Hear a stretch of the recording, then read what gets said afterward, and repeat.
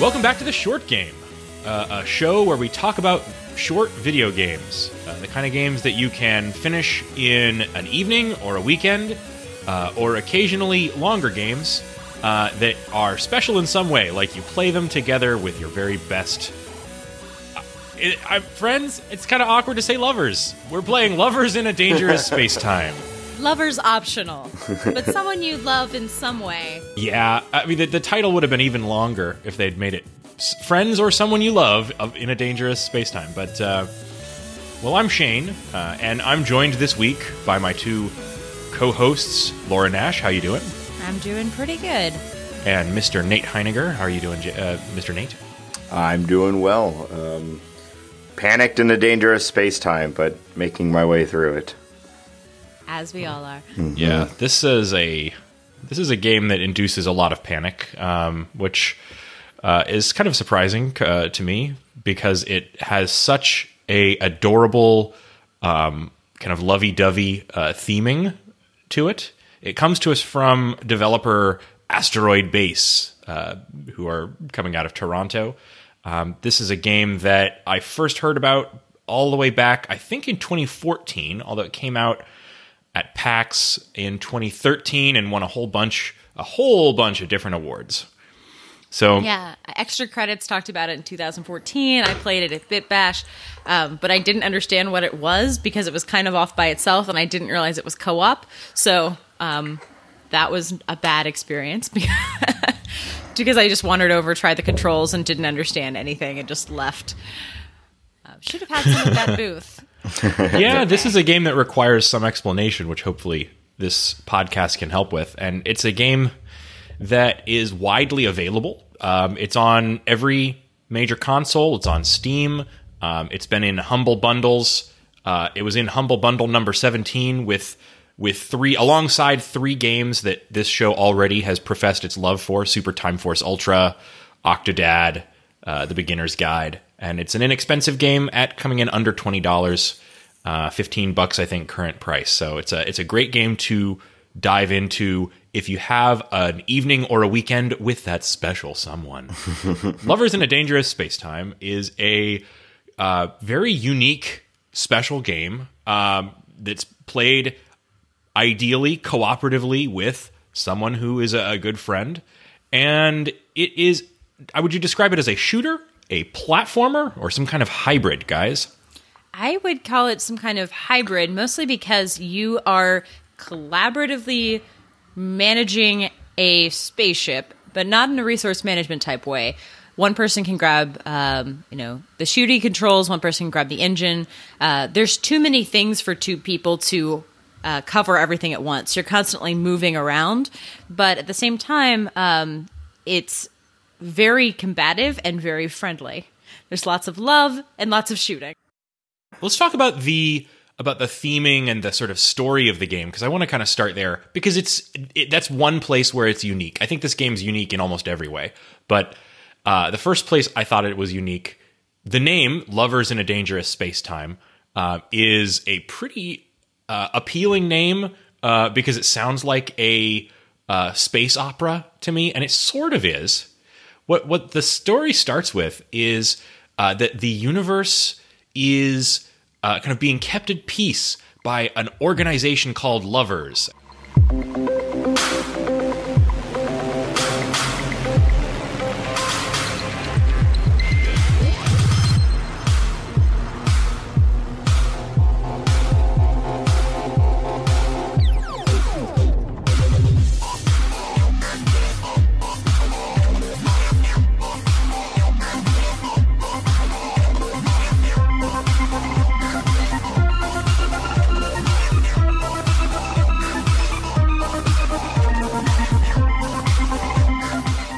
So at the very start of the game, this sort of universal peacekeeping organization, Lovers, which I've got to find what this stands for. I'm going to get back to you guys on this. It's something like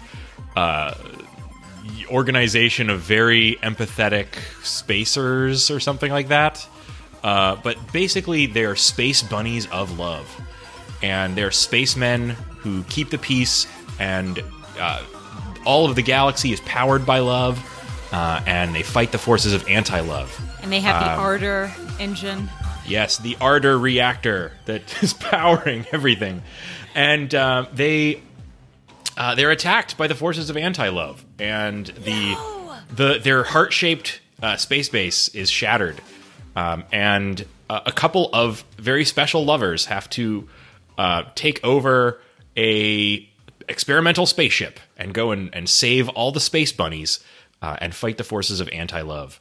And it is charming as hell on every single level. I mean, everywhere, like where you would normally have a menu and you'd say like, okay, like a tutorial box or something, it just says yay with an exclamation point that you click instead of okay. This thing is just every opportunity they had to make something adorable or funny or cute or all three, they took it. And it's not in a like hokey, like, I don't know, it's gonna sound like a children's cartoon the way we're describing it, but it's not really. Like it is sort of, but it's way funnier and it's way more stylized than that.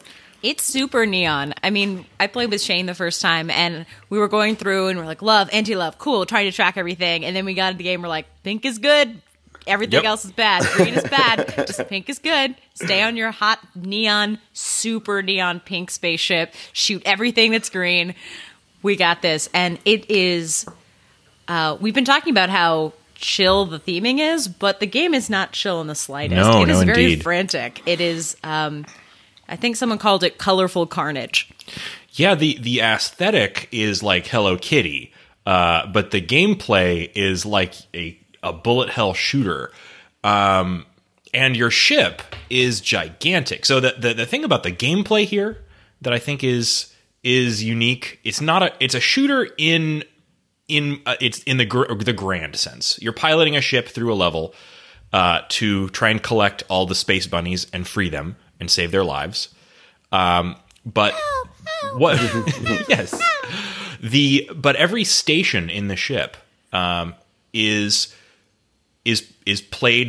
run one at a time by you running and jumping with your little character around the inside of the ship to jump to different stations. So you might take over the engines in order to drive the ship. You might take over a gun in order to defend the ship, or a shield in order to repel enemy shots.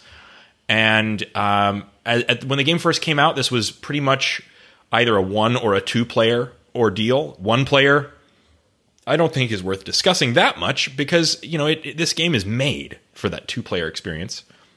I played 1 player, but it's a little lonely. You can play with an AI, but it's definitely made to be shared because half of this game is the couch experience. Yeah, and so to kind of drive in a little bit more on the individual mechanics, like your first ship, it's a circle and it's got a gun on the top, the bottom, the left, and the right, and there are enemies inside of that circle. There's a sort of a maze of twisting passages that you run and jump to the different stations. Yeah, and you are surrounded by enemies of all different types that shoot different weapons. Some of them ram you, some of them shoot you, some of them are just like big shields that block other ones. And inside is just you and your buddy, and the top gun can only hit the creatures that are kind of around the top. The right gun can only kind of get the creatures that are around the right. So it's frantically running from station to station, trying to protect yourself and cover the sides, shooting as quickly as possible. It's hard to look at where your character is. It's hard to look at where all the enemies are. And you just have people yelling, Top Gun, which made me laugh every single time. Left gun, bottom gun. And it is a little maze inside. And so sometimes you think you're getting to like far left gun, but you didn't go down the ladder like you thought you went down the ladder. So your creature, your little guy, your adorable little lover is just like, Bunny is just running into a wall until I would like, oh, oops, hold on, go down the ladder, to the left, back up the ladder, and man the space gun. Well, I manned at BitBash the game Regular Human Basketball, which is like this game pushed 30 times further because it's teams, and you not only have to control the movement, but you basically have to control every leg like Octodad. So this is comparatively easy because all you have to do when you get somewhere is press a go button. You kind of just move your controller. It's really simple to control once you get there. The challenge is what you need to control when getting there. It's a lot of quick decisions, a lot of processing. I just played the one-player mode this morning, and it was even harder because then you're controlling a little pet raccoon. 2 players hard in a different way because you have to communicate to the other person, especially if one person's just being the navigator. I had a lot of trouble flying because I would get distracted by things on the screen and bump into stuff because I'd be too busy being like, oh, shooter, gun, go over there. And I would just ram my ship into an asteroid. Yeah, absolutely. Navigation is the most important thing in this game, I think. Somebody, when I was playing it, had to be on the engines at all times just because this ship, although it is the size of a space grapefruit in the middle of your television, you really have to be kind of juking and weaving through tons of enemies and through narrow hallways.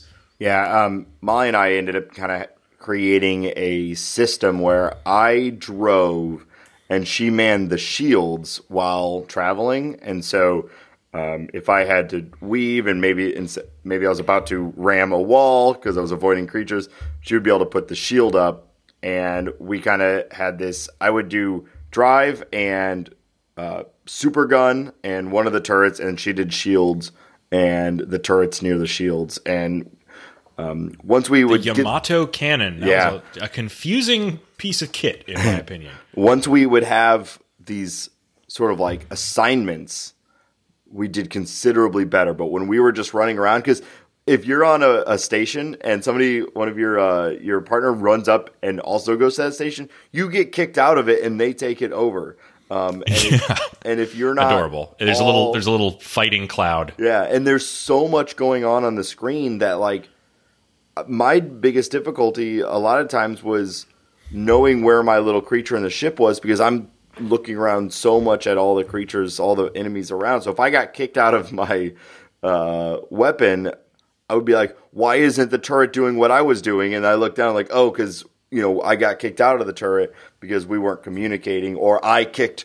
There's like a dramatic bomb that you have to run away from, and I was panicked and like, I drive, so I ran to the engine, and Molly had already gotten on it, and I didn't see that because I was just like trying to avoid the bomb, and I took over and like because we had momentum different than what I thought I was going to have taking over, ran it into a wall, and we blew up and died. And so it's like that communication and that like just panic at so much going wrong. You guys remember Space Team, yes, the app? It's not exactly like that because Space Team like relies on miscommunication and like silliness of controls, but it reminded me a little bit of that where you're just like you're trying to handle a ship and there's a lot of things that need to be done at the same time, and you're both just like, you go left, I go right, no, I'm going right, no, and just like yelling and like coming up with weird stupid names for the things that are attacking you and trying to identify where they're coming from. I had a blast with this game, and it is because of that insanity. Yeah, I play with someone who doesn't play games very often, but is the best communicator I've ever met. She is a savant at making sure that people feel very comfortable and that they know what they're supposed to do and are empowered, and that she's also leading them. So working with her was like getting a hug. It was like, oh, that's great that like, but she was very efficient. She managed to communicate like, oh, you're doing really well, but it'd be great if you actually didn't fly into other creatures. Thank you. I imagine that were there a lot of moments where it was paused and you guys had like long discussions about the space battle you just had? Yeah, there was a lot of decompression, a lot of tea. No, it was really fun because she was very good at the map and kind of guiding towards an area. I ended up doing a lot more of the shooting since, and it was just really entertaining to see how someone who doesn't play games but is kind of an executive plays this game, because usually in games I would take the lead since I'm more experienced, but she was much better at kind of knowing where people should go. Interesting. It's very soothing. Yeah, I bet. That sounds like a very different approach that I think. Well, the other time we we played with Shane, and we were just yelling at each other and running the ship, which Top! was super fun too. Bottom! Top, Yeah. bottom! Shields, shields! We're We're dead. being attacked, which is not a good That was your yell fault. in any case. It's like whenever I'll play games like Battlefield or like Overwatch, and I'll have friends nearby, and they're like, "There's a guy." It's like, what does that Yeah. mean? That's not helpful at all. Just yelling enemies was not Yeah. a good thing for me to do. Sorry, Shane. Yes. We That's all right. well, there is a little mini I'm map. just as guilty. Yeah. There's a radar mini map on the screen that is incredibly helpful. Yeah, and there's also kind of a full map that you can bring up, and I thought that was kind of clever because they treat that just like another station that one of the lovers can go and access. So it's neat.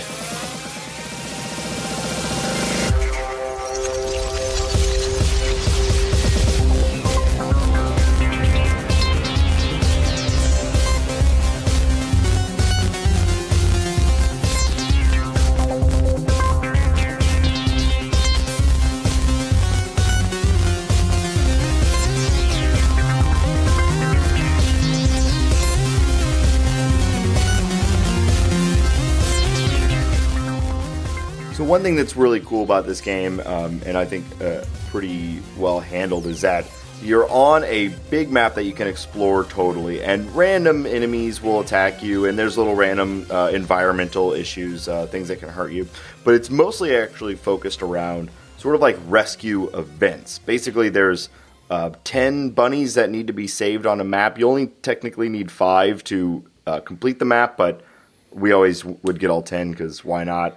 And you'll find them on the map. You'll hear them crying and yelling for help as you get closer to them.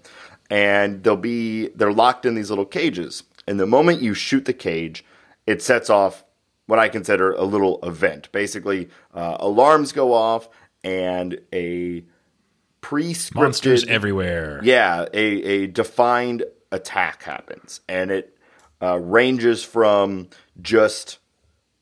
Now there's 100 of the small guys that you've been fighting. Now there's this bomb that explodes and you have to get out of the place that you're in. There'll be like boss monsters, bigger monsters that have shields and, they have like power-up weapons, and you have to goad them into attacking you so that they'll open up their, you can get their soft underbelly. And it allows you a little bit of prep time, because you come up to a cage and okay, things are about to happen. So what we would usually do is like try to position ourselves, put the shield in a good spot, man the guns where we think they're gonna spawn, and then trigger the event and deal with it. Yeah, I did a lot of asteroid clearing before those things. Yeah. Like, I'll just get everything out of the way. Exactly. Shoot everything else. And now we're okay to go to the event. But they do a good job of subverting expectations too, because you'll be like, oh, this one, the way it's shaped, like I'm pretty sure it's going to be, a sort of boss monster. So let me tuck myself into this corner, put up my shield so I'm pretty impenetrable, and get ready. And then it's a bomb, and so now you've locked yourself in the corner, and you have to like get out of there in 10 seconds. So it's very the hard levels to as you specifically progress also all have some kind of unique twist that I think can affect these kinds of things. Like there'll be one of my favorites was the level where they introduced planets that you could kind of get into orbit around, and so you'll have to defend one of these planets, and you'll just sort of set yourself up in orbit rather than kind of sitting still, and so that kind of thing further kind of mixes it up. The game never feels stale in a way that I would kind of assume a game that kind of encourages you to kind of plop your big fat spaceship down somewhere and defend it might. Another thing they add to the already randomized levels is that you can then power up your weapons, but not in a conventional sense. It's not as if you choose from a menu exactly what weapons you'd like to stick into the slot. You get these gems, and you can run around and attach them to your different stations, but you don't know what a metal gem was going to do to any of your stations.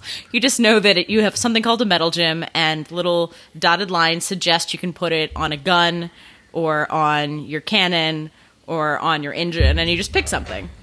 Yeah, this is something where I think they made a really smart choice in keeping everything really just in the gameplay. Like, your little character, when you shoot like one of these little question mark blocks and you get a gem, you grab it and you physically go and you put it in one of the stations. And that made sense right away, the way they have it designed in. Like, and it doesn't have to pull you out into a menu to do your upgrades in any way.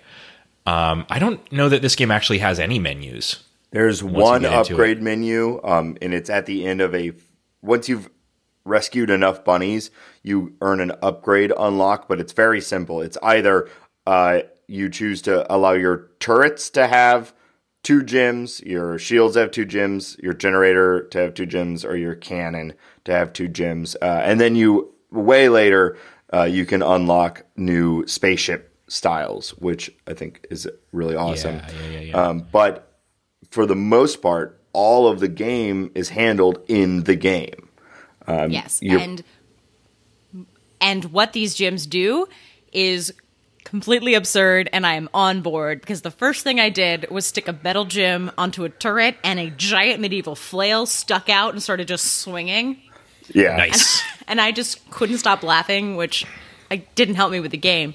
But it's amazing how silly it becomes, but how predictable it is. Because when you start getting 2 gems, you're like, okay, what did these 2 things combine? I think it might make this a electric flail. I think this might make it a disco laser party. Like, just trying to guess what things might combine to be. Did you actually guess that it was going to be a disco laser party?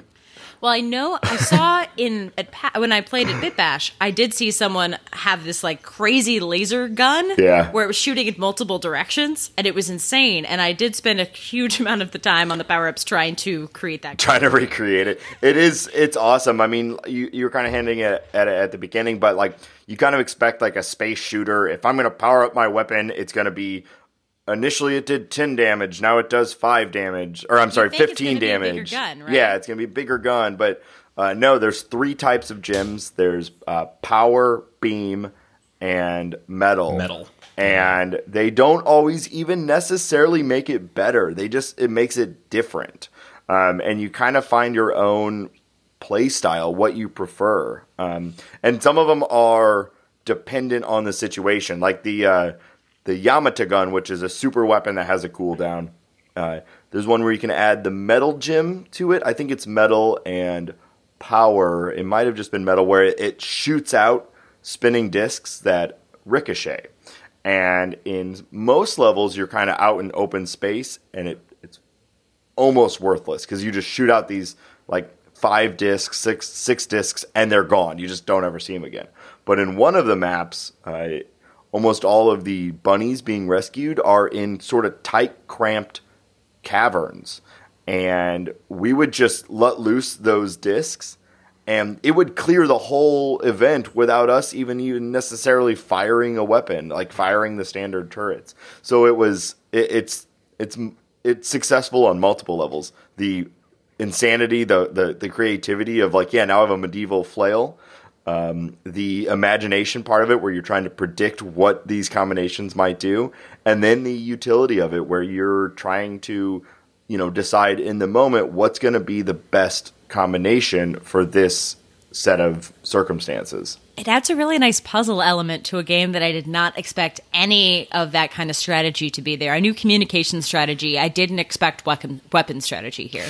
Yeah. I think one of the things that this game reminded me of was...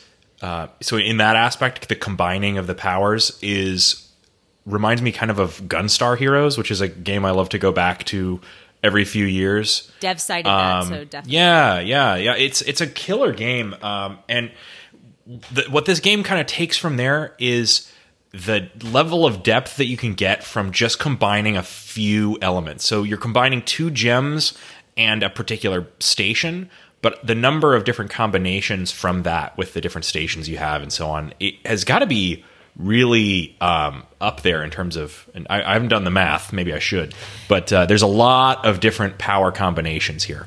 The devs did a really good interview where they deep dove into the how they did power-ups, and they said at the end of it that the only thing they didn't really think about is now if they want to add as upgrades to new releases a new gem, that they have to do 20 different redesigns, 20 different designs next time they add a gem.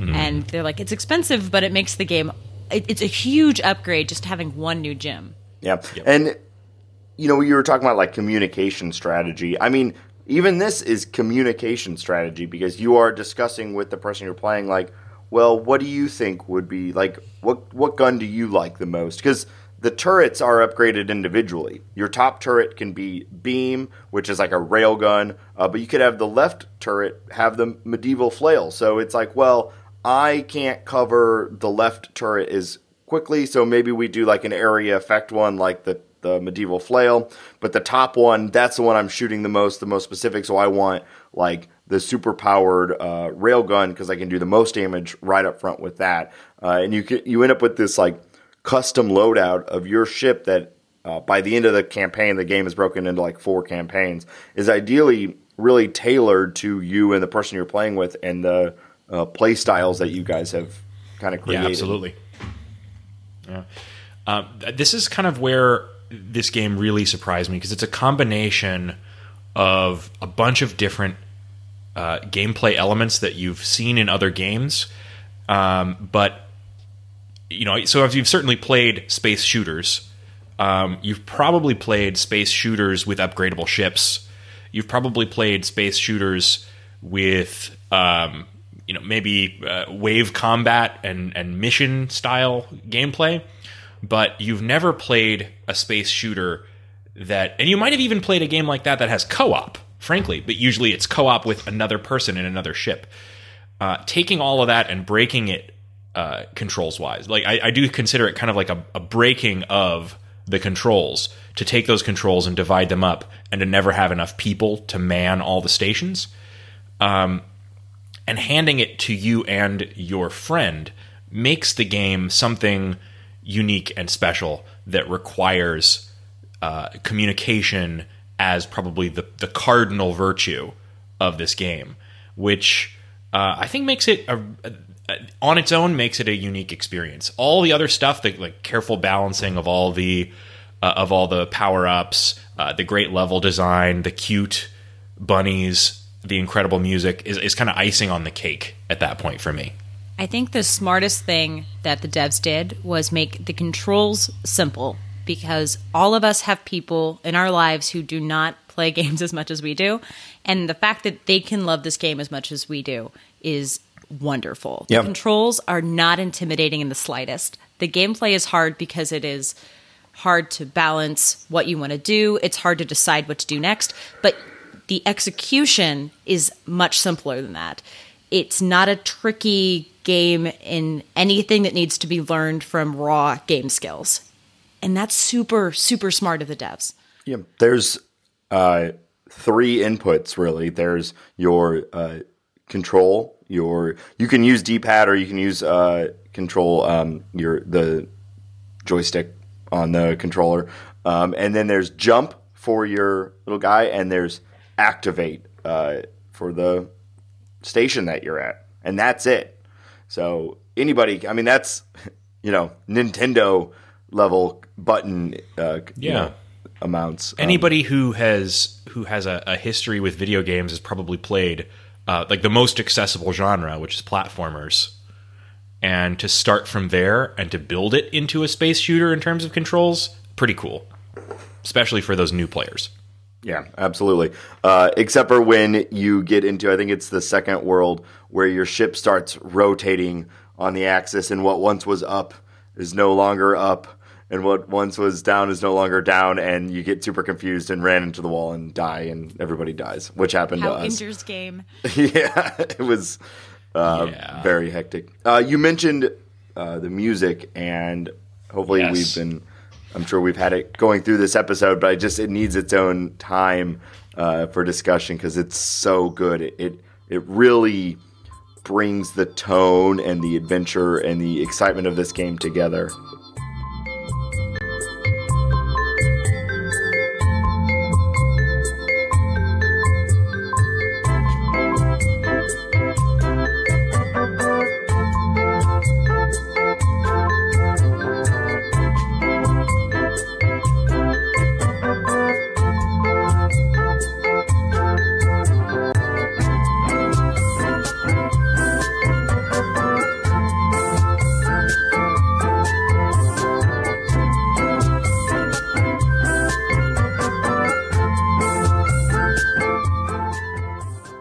It is simultaneously hectic and fast-paced and really, really energetic, while also often as adorable and joyful as you would want a game with this sort of color palette and tone to be. The music is done by Ryan Henwood. All right. He's done an awesome job. Yeah, and you can buy the soundtrack and the B-sides, too. Yeah, every... Did you have a favorite song, Nate?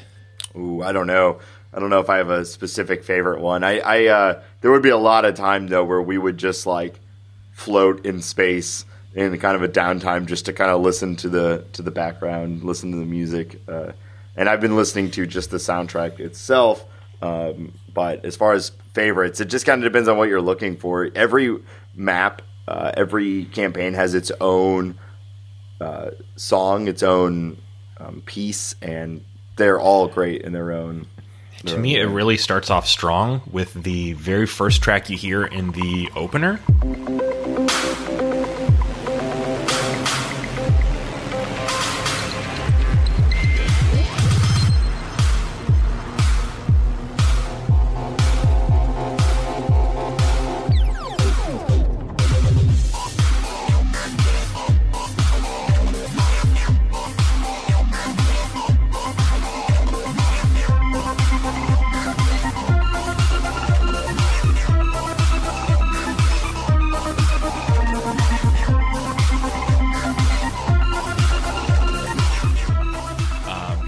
Sort of these space bunnies who are just,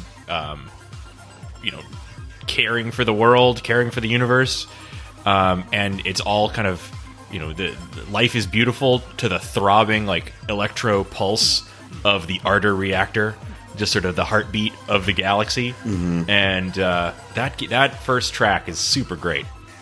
Yeah, it's fantastic. All the music in this, the sound effects, the everything. I mean, this is just another example of the things that we love in the games that we cover, where they clearly thought about everything, and everything was handled with care, and everything was handled and tested. I know they made a big point in that same interview we were quoting before. They play tested the shit out of this game. There was never a point where I felt something didn't work right. When you die, you feel like it was your fault. Nothing ever feels unfair. Everything just is smooth. I disagree. Oh, yeah? There were some places where it was a little unfair. There was just an insane number of enemies on the screen. Yeah. But you put yourself there. That's true. Yeah, I would. The first tactic I had was to run away quickly, and then I didn't realize that the enemies would continue to chase you. They do. You can get rid of it, but that's a lesson you learn on an early level, where running away and then getting surrounded by enemies, you can still take them. Later, that is not the case. That's why you add the beam gem or the metal gem to your engine, so that when you're running away, it's leaving behind mines and it's killing the things that are behind you. It made me really happy. Once I did that, I was feeling much better about our two-person team being able to escape and still cause damage. Yeah. It's the car that leaves the little, jacks behind it so the other cars fly off. That's basically what our strategy was. That's exactly right. We had a moment with the second boss. It's like a big fish snake that you have to fight, and we were just failing over and over, and we finally sat down. We're like, okay, what do we need to do to beat this? And we hashed out a strategy. of who was controlling what and what we were doing, and we beat it almost flawlessly. And it was It was finally us just saying, like, okay, I'm on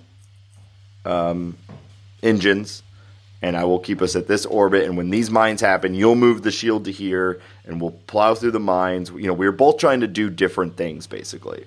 And once we got on the same page, we were able to beat it, and it just, like, that was the prime example of how this game works. It's when you're not communicating and everyone's just trying their own thing, just, run into random turrets without calling out what they're covering, moving the shield to protect a side when someone thought the shield was going to be protecting their side. Like, it's not going to work, and you find yourself in these terrible situations.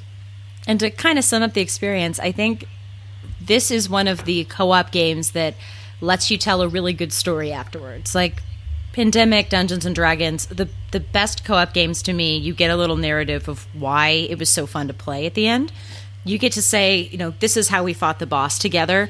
You can have that conversation with anyone else who's played this game. You can relive it later. And that's what makes favorite combos. Really, absolutely. really great.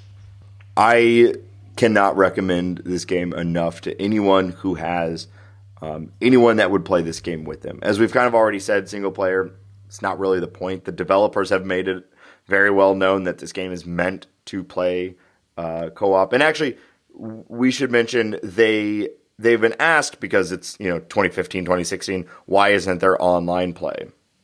And they responded basically that they're very, very small developer team. They only have one actual full-time programmer, and they decided to focus their resources to make couch co-op as good and as seamless as possible, and they didn't have the resources to do online play like you would need it to. It reminds me of, we heard the same answer from the people who made Towerfall Ascension, and that is 100% a respectable answer. Like, don't sacrifice something. This game is too good, and I would hate to have seen them make it less so to, duct tape in an online play mode.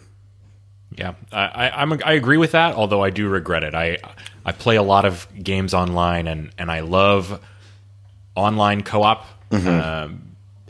My online co-op time is a lot freer than my couch co-op time. Yeah, and I think in a perfect world, this is this studio explodes with popularity because of this, and they're able to get the resources to create a very good online mode. And they've continued to build on the game, so maybe that is a possibility. They did add in the 4-player mode relatively recently, this year, which is, about a year after the release? They added this 4-player? So they released in 2015, and this summer, in June, they added 3 and 4-player mode. They called it Double Date mode, which is adorable. So adorable. I think they're going to keep maintaining.